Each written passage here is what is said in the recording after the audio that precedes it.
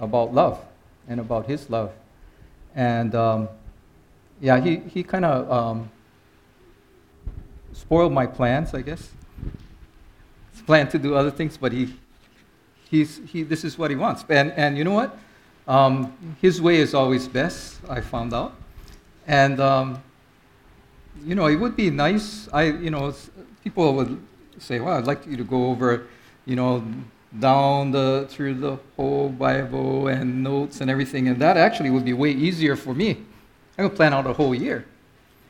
But I don't know. He's always led me this way. Maybe because he knows I'll get petrified if he doesn't.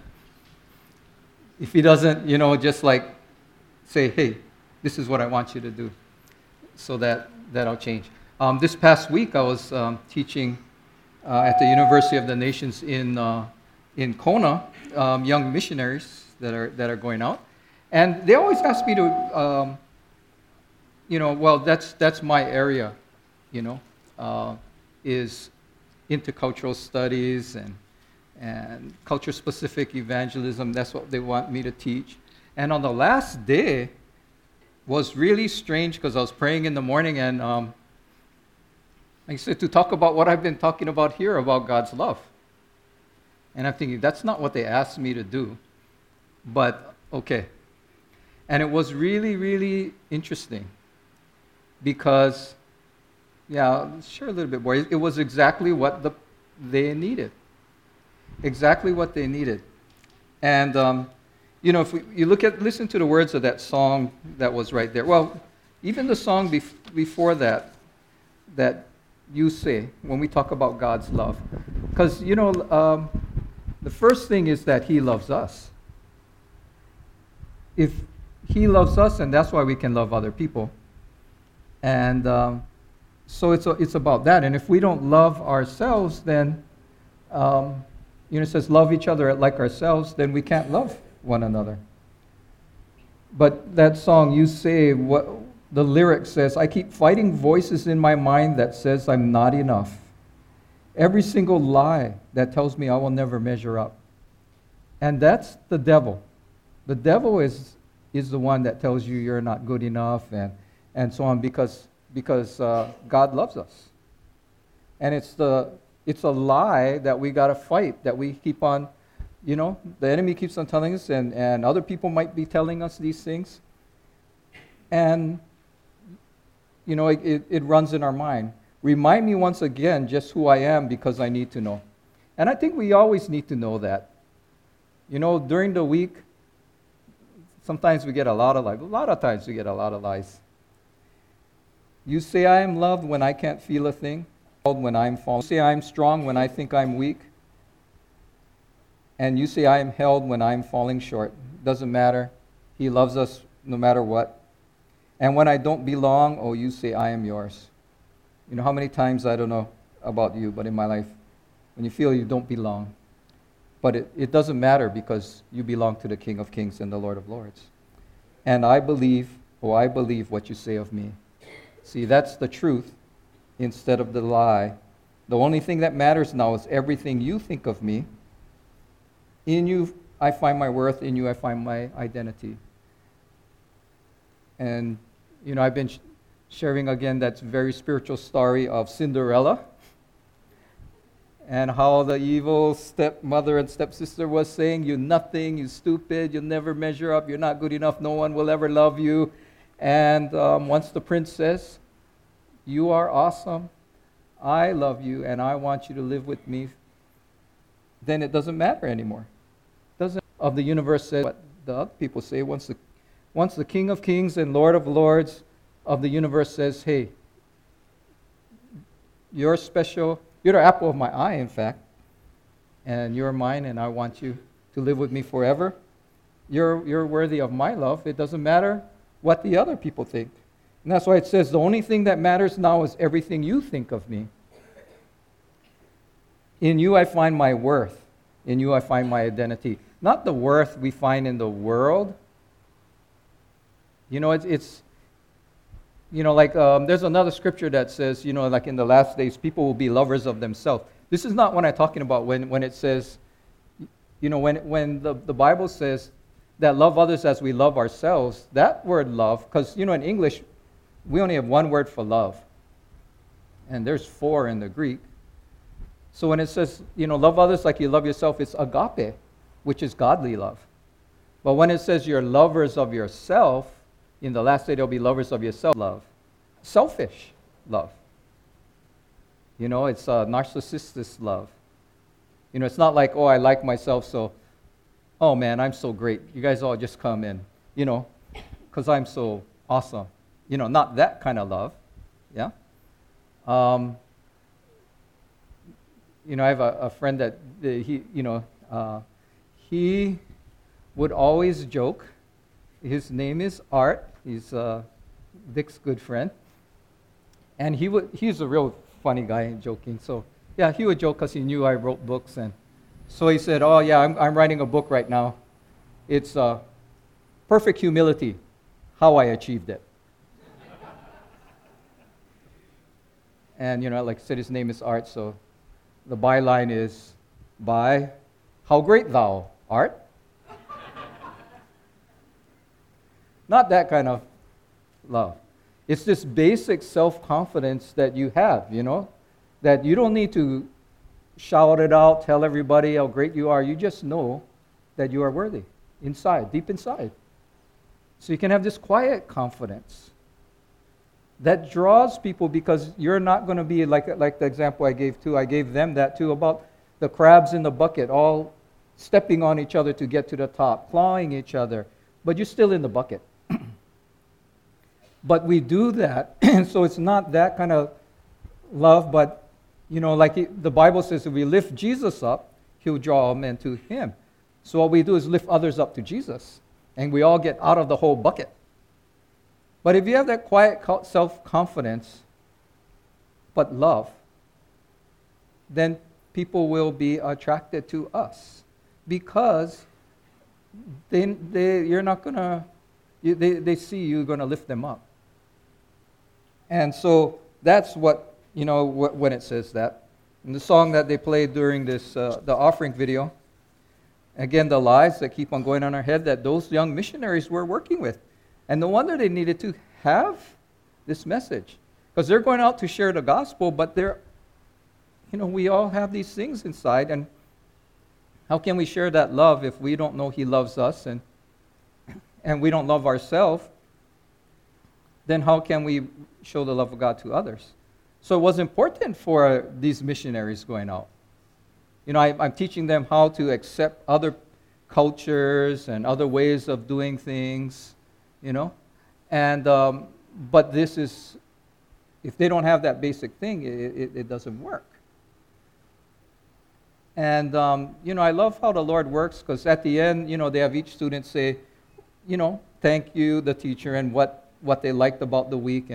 And this one young lady from Mexico, she says, yeah, I didn't feel that God loved me, and I didn't feel I was worthy of his love. I didn't love myself, because of what happened in my life before. And I tell you, that was one session, you see, I think I saw everybody wiping tears from their eyes, men and women, this last one. And she's there wiping tears from her eyes and saying, that was my favorite session. It really had nothing to do with the subject I usually teach, but it has everything to do about missions, sharing our mission, sharing God's love with others. And so it is that important. In fact, and I don't know how long he'll have me on this subject, but Matthew 22:36-40 says, people were asking Jesus, "Teacher, which is the most important commandment in the law of Moses?" And Jesus replied, "You must love the Lord your God with all your heart, all your soul, and all your mind. This is the first and greatest commandment." But you know what? You can't do that until the Bible says that we love him because he first loved us. So if you don't know that he loves you, then we can't fulfill that first commandment. And a second is equally important. Love the entire law itself. Again, we can't love our neighbor if we don't love ourselves. The entire law and the demands of the prophets are based on these two commandments. In other words, the entire Old Testament. And the New Testament says the same thing in a little bit different way.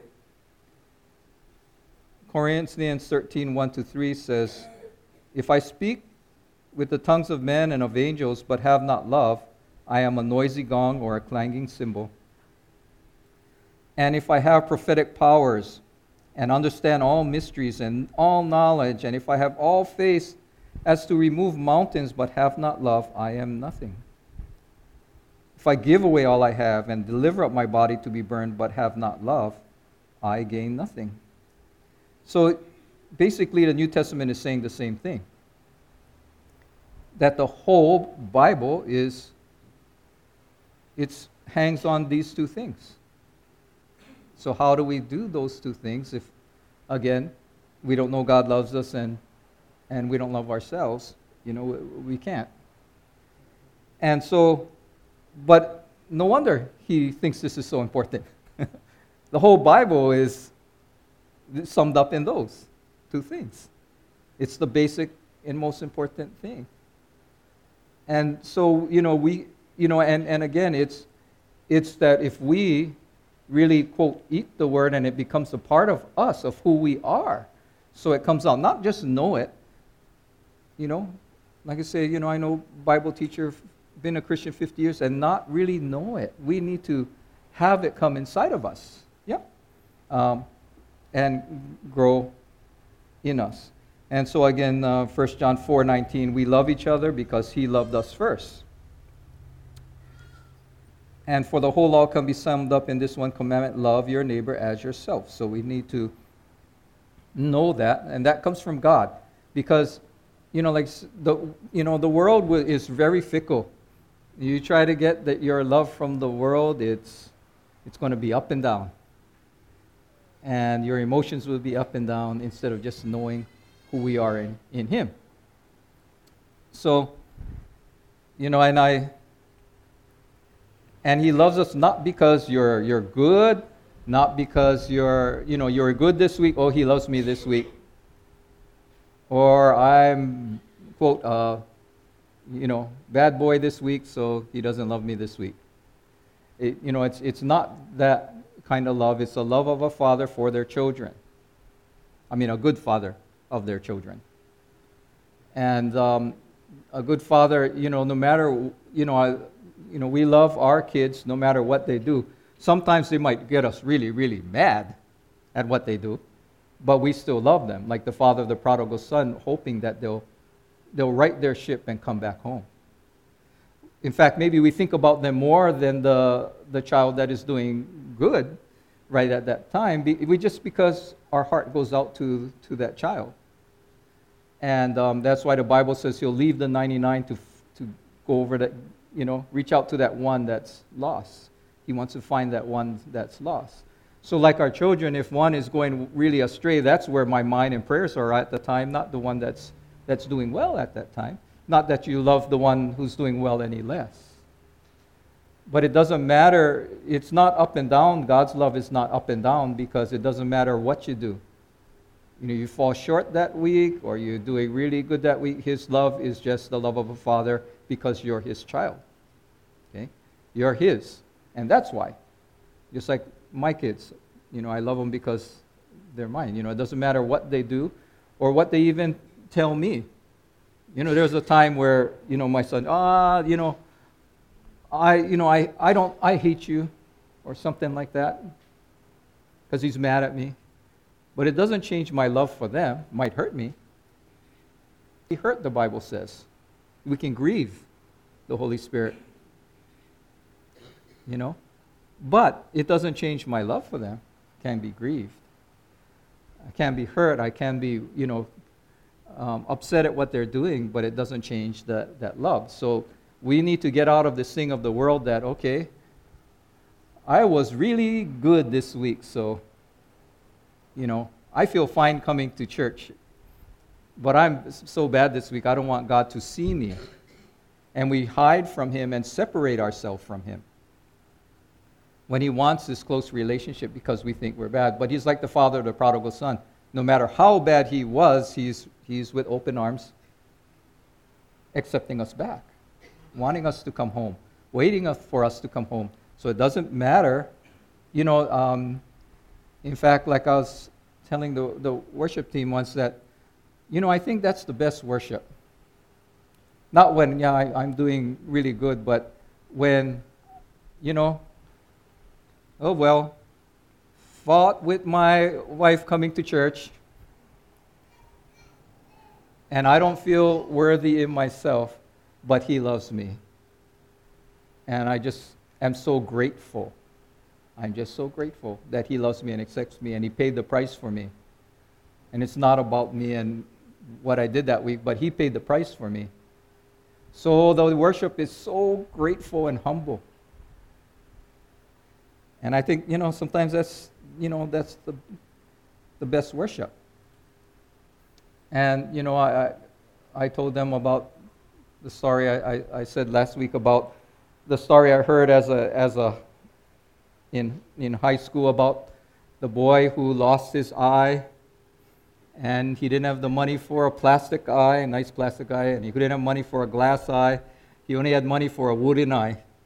And so he had a wooden eye, and everybody teased him. Everybody teased him about his wooden eye. So he goes to the dance, and he's, it becomes a self-fulfilling prophecy. Because he's sitting there like this, and so nobody talks to him. And our hurt brings more hurt in our life. He thinks everybody's rejecting him, but maybe because he's hiding. But he looks across the dance floor, and there's a girl sitting there all by herself like him, like that. And as her head is down, he sees she's bald on the top of her head.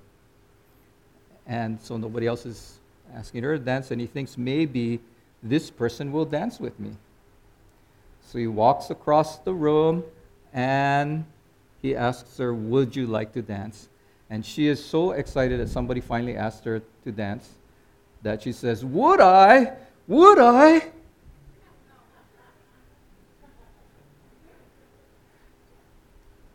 And hurt people. And so he says, bald head, and walks back across the room. But you know what? Like I say, we do this all the time. Especially, like do a lot of marriage counseling, and we know from our personal lives, we do this all the time.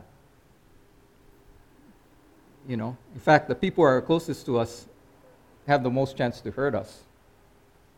Yeah. And then we're already ready. Like I said, they're both like hurt animals who have been hurt and hurt and hurt. And, you find out an animal that was abused, and you come up to pet the animal, and they're, right?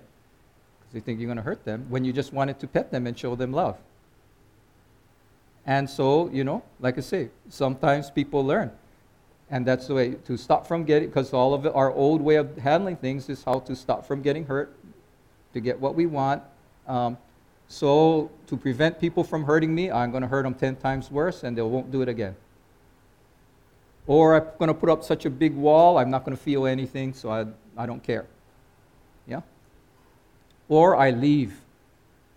So anytime somebody even seems like they're, I'm like that, I'm going to leave. And, so we handle those things in different ways. But what if this is one of the most important things. Like I'm saying, to live the love, of the gospel, and what if that boy, he knew that God loved him and accepted him just the way he was. And in fact, he was preparing a place for him where he'll have a whole new body, not only just a new eye, but that he was loved. And this is the really important thing. Then it doesn't matter what those other people said of him. Doesn't matter what, like that song says, doesn't matter what anybody else says about him. Because God loves him. And the next important step is to forgive. And that's why it's so important that Jesus had it in the Lord's Prayer. Forgive. We forgive our trespasses as you forgive in us. Because, like Queen Liliuokalani said, no one is free from their own sin until they forgive those who have sinned against them. We're tied to them. They control us. Yeah, you notice when somebody, hurts you, and you feel so down all day, or you feel so angry all day, it just spreads. And the more you think about it, the more you're going to be angry, the longer you're going to be angry about it, and affects your whole day. And hurt people. Your boss treats you really unfairly, you come home and take it out on the wife or husband or the children, or kick the dog. We pass it on. And so the important thing is to forgive. That's why the Bible says about forgiving. And we can forgive them because we just know we have compassion on them, because we know they're hurt people. That's why they hurt people. So we can have compassion on them because it doesn't matter, because the King of Kings loves me, so, those poor hurt people. Yeah? We can have compassion on people who hurt people. And also on our side, we're not going to say, would I, because we're, respond to someone who says that when didn't even mean to hurt us. Because we're still hurt and we're holding on to this stuff and didn't let it go. Okay? So we think someone's hurting us when they're really not. There's marriage problems that can grow big. It's because of the hurt over a little thing. But say, you asked your husband to call you, and he didn't call you. But then we thinking, either maybe I had a past experience where that meant he was doing something that, was fooling around, he was doing something like that. Or we think that he doesn't respect me, he doesn't love me, he doesn't care about me because he didn't call. And when the husband comes home, you're already like this. And we don't forgive, and we keep ammunition, yeah? So I say, you didn't do that. They say, you didn't do that last time, and you didn't do this. And 15 years ago, you did this and that. And we hang on to the unforgiveness as ammunition so we can climb up over them in the bucket. You telling me I'm bad, you're worse.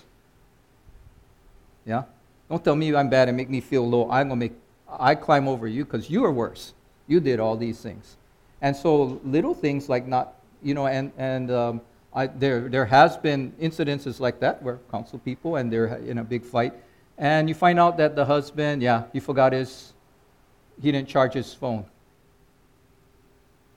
But because we already are judging the person, and we comes home and the wife is already mad. Yeah? And that's so or vice versa. And that's the other. So the two things, forgive, and if we don't want to forgive, we're judging. Because we're saying, you did something bad that I wouldn't do. Yeah? I wouldn't do what you did to me. But we don't know, we've never walked in their shoes. We've never walked in their shoes, so we don't know. We might be worse if we lived their life, and so we don't know. Yeah? So we can just forgive. Now, would it be a whole different story if that young man had forgiven everybody in his life who had teased him? Then maybe when he went up to her and she said, would I, he might just say, let's dance, or,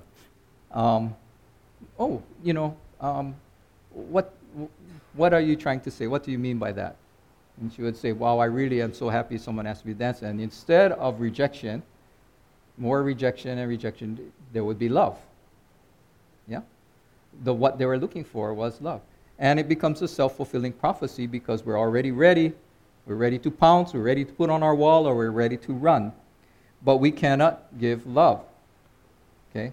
And so, again, this may seem like a real simple thing, but the whole Bible hangs on it. People might say, you're talking about all this stuff. We want to, learn, to tear the Word of God apart and piece it and everything and read it and look at, but this is the basis. That it's, if we eat it and walk it out in our lives, that actually, like the Bible says, we are to be different people from the world. Different people from the world. Okay? So the thing is it starts with knowing He loves us and loving ourselves, and then forgiving. Yeah? forgiving, and not judging others, because then that says really that I wouldn't do that, so we don't have to forgive you, because we don't know what they've walked through, and just, oh yeah, we can forgive them because they're hurt people. But if we don't, like I said last week too about how the people who catch birds in Indonesia, they get a clay jar with a narrow neck and put a peanut in there, and they catch monkeys because the monkey will make his hand like that, go in the jar, grab the peanut, and kind of get his hand out. And the hunter will just come up to him and conk him on the head because he won't let go of the peanut. And what we need to do is to let go of the peanut, which is the unforgiveness. We don't have to forgive you. Or you hurt me so much, I am not going to forgive you. I either judge you that, yep, you deserve it, and also that means unforgive. I don't forgive you, and then we're trapped by the devil. Like that example, because, if he forgave everybody before that, then he wouldn't be continually conked on the head by the enemy. And so that's why it's so important. It's in the Lord's Prayer to forgive. And we can forgive because we know we're loved, and we know that we have compassion on people who are hurt. And so we can let go of the peanut, okay? Because, and all the ammunition, all the peanuts we have stacked in there. And it's really interesting because I've counseled married couples where one person is hurt and the other person will just say how awful and evil and all the things the other person is because they're hurt. When they really want that person to love them, I say, why are you doing that? Would that help? Do you think that helps? No? Then why are you doing that? I don't know. Well, because you've make myself feel better, and you saved up all your ammunition so that's how I've learned to make myself feel better. I step on somebody else. And it's really strange. Person wants their spouse to love them, and yet they're just, do you think that helps? No. Why are you doing that? I don't know. I've always been like that. I've always done it that way. But we can be different, We are free. We're set free. He set us free. But He gave us free choice, so you got to let go of the peanut. Yeah? It's only a peanut. We can let go of the peanut. And then we can share the gospel freely with people with that love. Because you know what? We have the greatest privilege on earth is to share about what Jesus has done for us so that we can be the children of God. And we're loved. See, that's why the gospel means the good news. It's the good news. We have the privilege of sharing with everyone, but we're not going to share if we don't know first those things for ourselves. That we get to, you know what? It's the only thing in this whole world of eternal value. Only thing in this whole world, and we have the privilege of sharing with people this of eternal value, that they're loved and they are the children of God. And that, like I say, if you're, that one thing you can do, like I said here, we will love and respect you no matter who you are, no matter where you came from, or what's happened in your past, or how you are today, because you're a child of the King. So you're worthy of love and respect, because you're the child of the King, and He loves you, and He took you in. And like I said, with my children, when they were hurt by people, it hurt me. And so we don't want to hurt you because we don't want to hurt our God. We love Him for what He did for us. So you're the apple of His eye. And so, if you want to know that you're loved and you belong and you're accepted no matter what, this is the place. It's His children that would be able to do that because, we know that He loves you and respects you that much. So we want to. And we're imperfect, but realize that, like I said, we might be so excited to have you. Would I, but I'm not trying to hurt you. We're not trying to hurt you. Okay? But, that you are. And we get to share this with people. And you know what? The world really needs this right now. You know, a 2-week period, a couple of weeks ago, there were 6 young people in Pahol who committed suicide. A young person commits suicide when have no hope. And Jesus, He's that hope for us. Not only climbing to the top of the bucket, which is, but eternal life and joy and peace with Him as His son and daughter of the King. They need that hope. They need, people really need it right at this time to know that hope. And I'm going to show you a short clip of, this is he's a professor and he's talking about the universe before this and how, the Big Bang Theory, there's a beginning. The scientists know there was a beginning of the universe, but you know what that means? There's going to be an end. And all life will end, and the human race will end if that's all it is, if it is just an accidental evolutionary thing. And we have the privilege of sharing with people like this, As I moved into my teenage years, I began to ask the big questions in life. You turn that up. Who am I? Why am I here? Where am I going? And as I wrestled with these questions, I found myself sinking into ever deeper despair. In the face of my own eventual death and ultimately the inevitable extinction of mankind and the heat death of the universe, everything seemed so pointless. Human life, my life, became just a brief and transitory blip in the purposeless plunge of the universe toward extinction and oblivion. It was only later in life that I learned that I was experiencing what existentialist philosophers call angst, a deep despair or hopelessness at the core of one's being in the face of the absurdity of life. The French existentialist Jean-Paul Sartre analyzed the notion of my death and showed that in light of your impending death, no matter how distant, the life you have left is ultimately absurd. As Sartre puts it, several hours or several years make no difference once you have lost eternity. If there is no immortality, then life is without ultimate meaning, value, or purpose.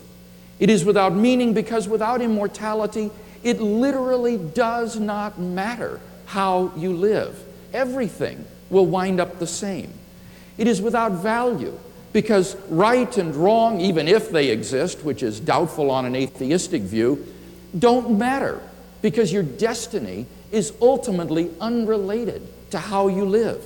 It is without purpose because the purposes we invent to fill our lives, say becoming a doctor or an artist or a baseball player, are all ultimately futile and fleeting gestures against the inevitable fall of darkness. In my high school English class, we read Shakespeare's Macbeth. The play's most memorable lines are perhaps those of Macbeth upon the death of his wife. Out, out, brief candle, life's but a walking shadow, a poor player that struts and frets his hour upon the stage and then is heard no more. It is a tale told by an idiot, full of sound and fury, signifying nothing. I was on my way to becoming a very alienated young man. The anger and the hopelessness that I felt just ate away at me inside, so that every day became a burden. Then one day, when I was feeling particularly miserable, I walked into my high school German class and sat down behind a girl who's one of these types, that is always so happy, it just makes you sick. And I tapped her on the shoulder and she turned around and I said, "Sandy, what are you always so happy about for anyway?" And she said, "Well, Bill, it's because I know Jesus Christ is my personal Savior." And I said, "Well, I go to church." And she said, "That's not enough, Bill. You've got to have him really living in your heart." "Well, what would he want to do a thing like that for?" She said, "Because he loves you, Bill." And that hit me like a ton of bricks. Here I was so filled with anger and despair, and she said there was someone who really loved me. And who was it but the God of the universe? And that thought just staggered me, to think that the God of the universe could love that worm named Bill Craig down there on that speck of dust called planet Earth. I learned that my problem was sin. I knew that although my life was externally upright, my heart was selfish and twisted within. I learned that as a result, I was spiritually dead and alienated from God. And that's why he seemed so distant and unreal. But Jesus claimed to have come for people like me. He said, I have come to call not the righteous, but sinners to repentance. By his death on the cross, he paid the penalty for sin that I deserved, so that I might be forgiven and restored to a right relationship with God, my Heavenly Father. But it wasn't enough for me just to believe these things. Something had to happen to me or in me. I had to be spiritually regenerated or reborn by receiving God's Spirit. God promised to bestow upon me not only forgiveness, but also eternal life with Him. There was nothing I could do to earn this. It was a gift of God's grace, which I could only gratefully receive. The message of Christ thus spoke volumes to my existential predicament. Here was the fulfillment of human existence. Here was the knowledge of God and His unbounded love. Here was the promise of eternal life, which infused the life I was now living with eternal significance, meaning, and purpose. For the choices that I made now had eternal consequences. God had given me the awesome freedom to determine my own eternal destiny.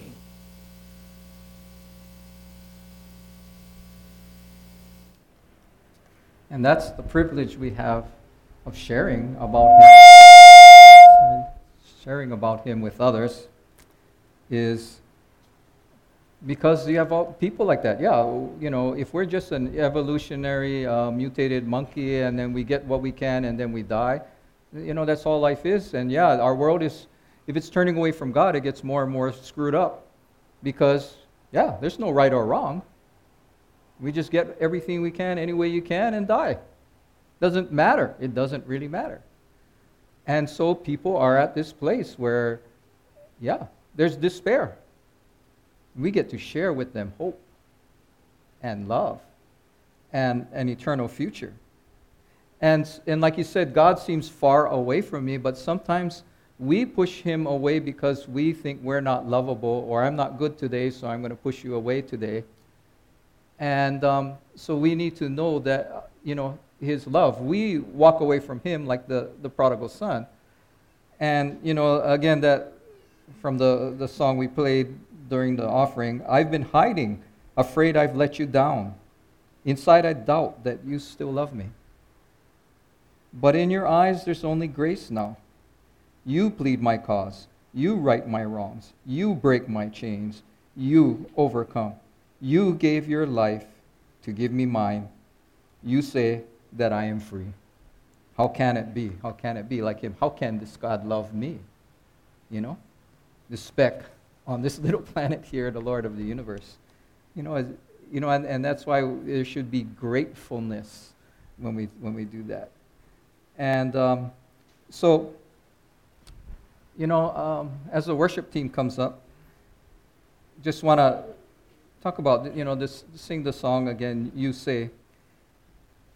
And again, this is, Lauren Daigle wrote this song, and she's a Christian, but she's gone through a lot in her life. And it says, I keep fighting voices in my head that say I'm not enough. Every single lie, that's a lie of the devil, that tells me I will never measure up. That's what keeps us in bondage. Remind me once again just who I am, because I need to know. You know who you are? The truth, instead of the lies. The truth is that you are loved, and you are a child of God. You say I am loved when I can't feel a thing. You say I am strong when I think I am weak. And you say I am held when I am falling short. And when I don't belong, you say I am yours. So it doesn't matter if you're rejected by the people who hurt people, because you're His. And we need to be reminded this so that we can show love, and I believe. Oh, I believe what you say of me. The only thing that matters now is everything you think of me. In you, I find my worth. In you, I find my identity. Every other type of worth in this world is fleeting. But the worth that comes from being a child of God is eternal. And that's where we get our worth, is from Him.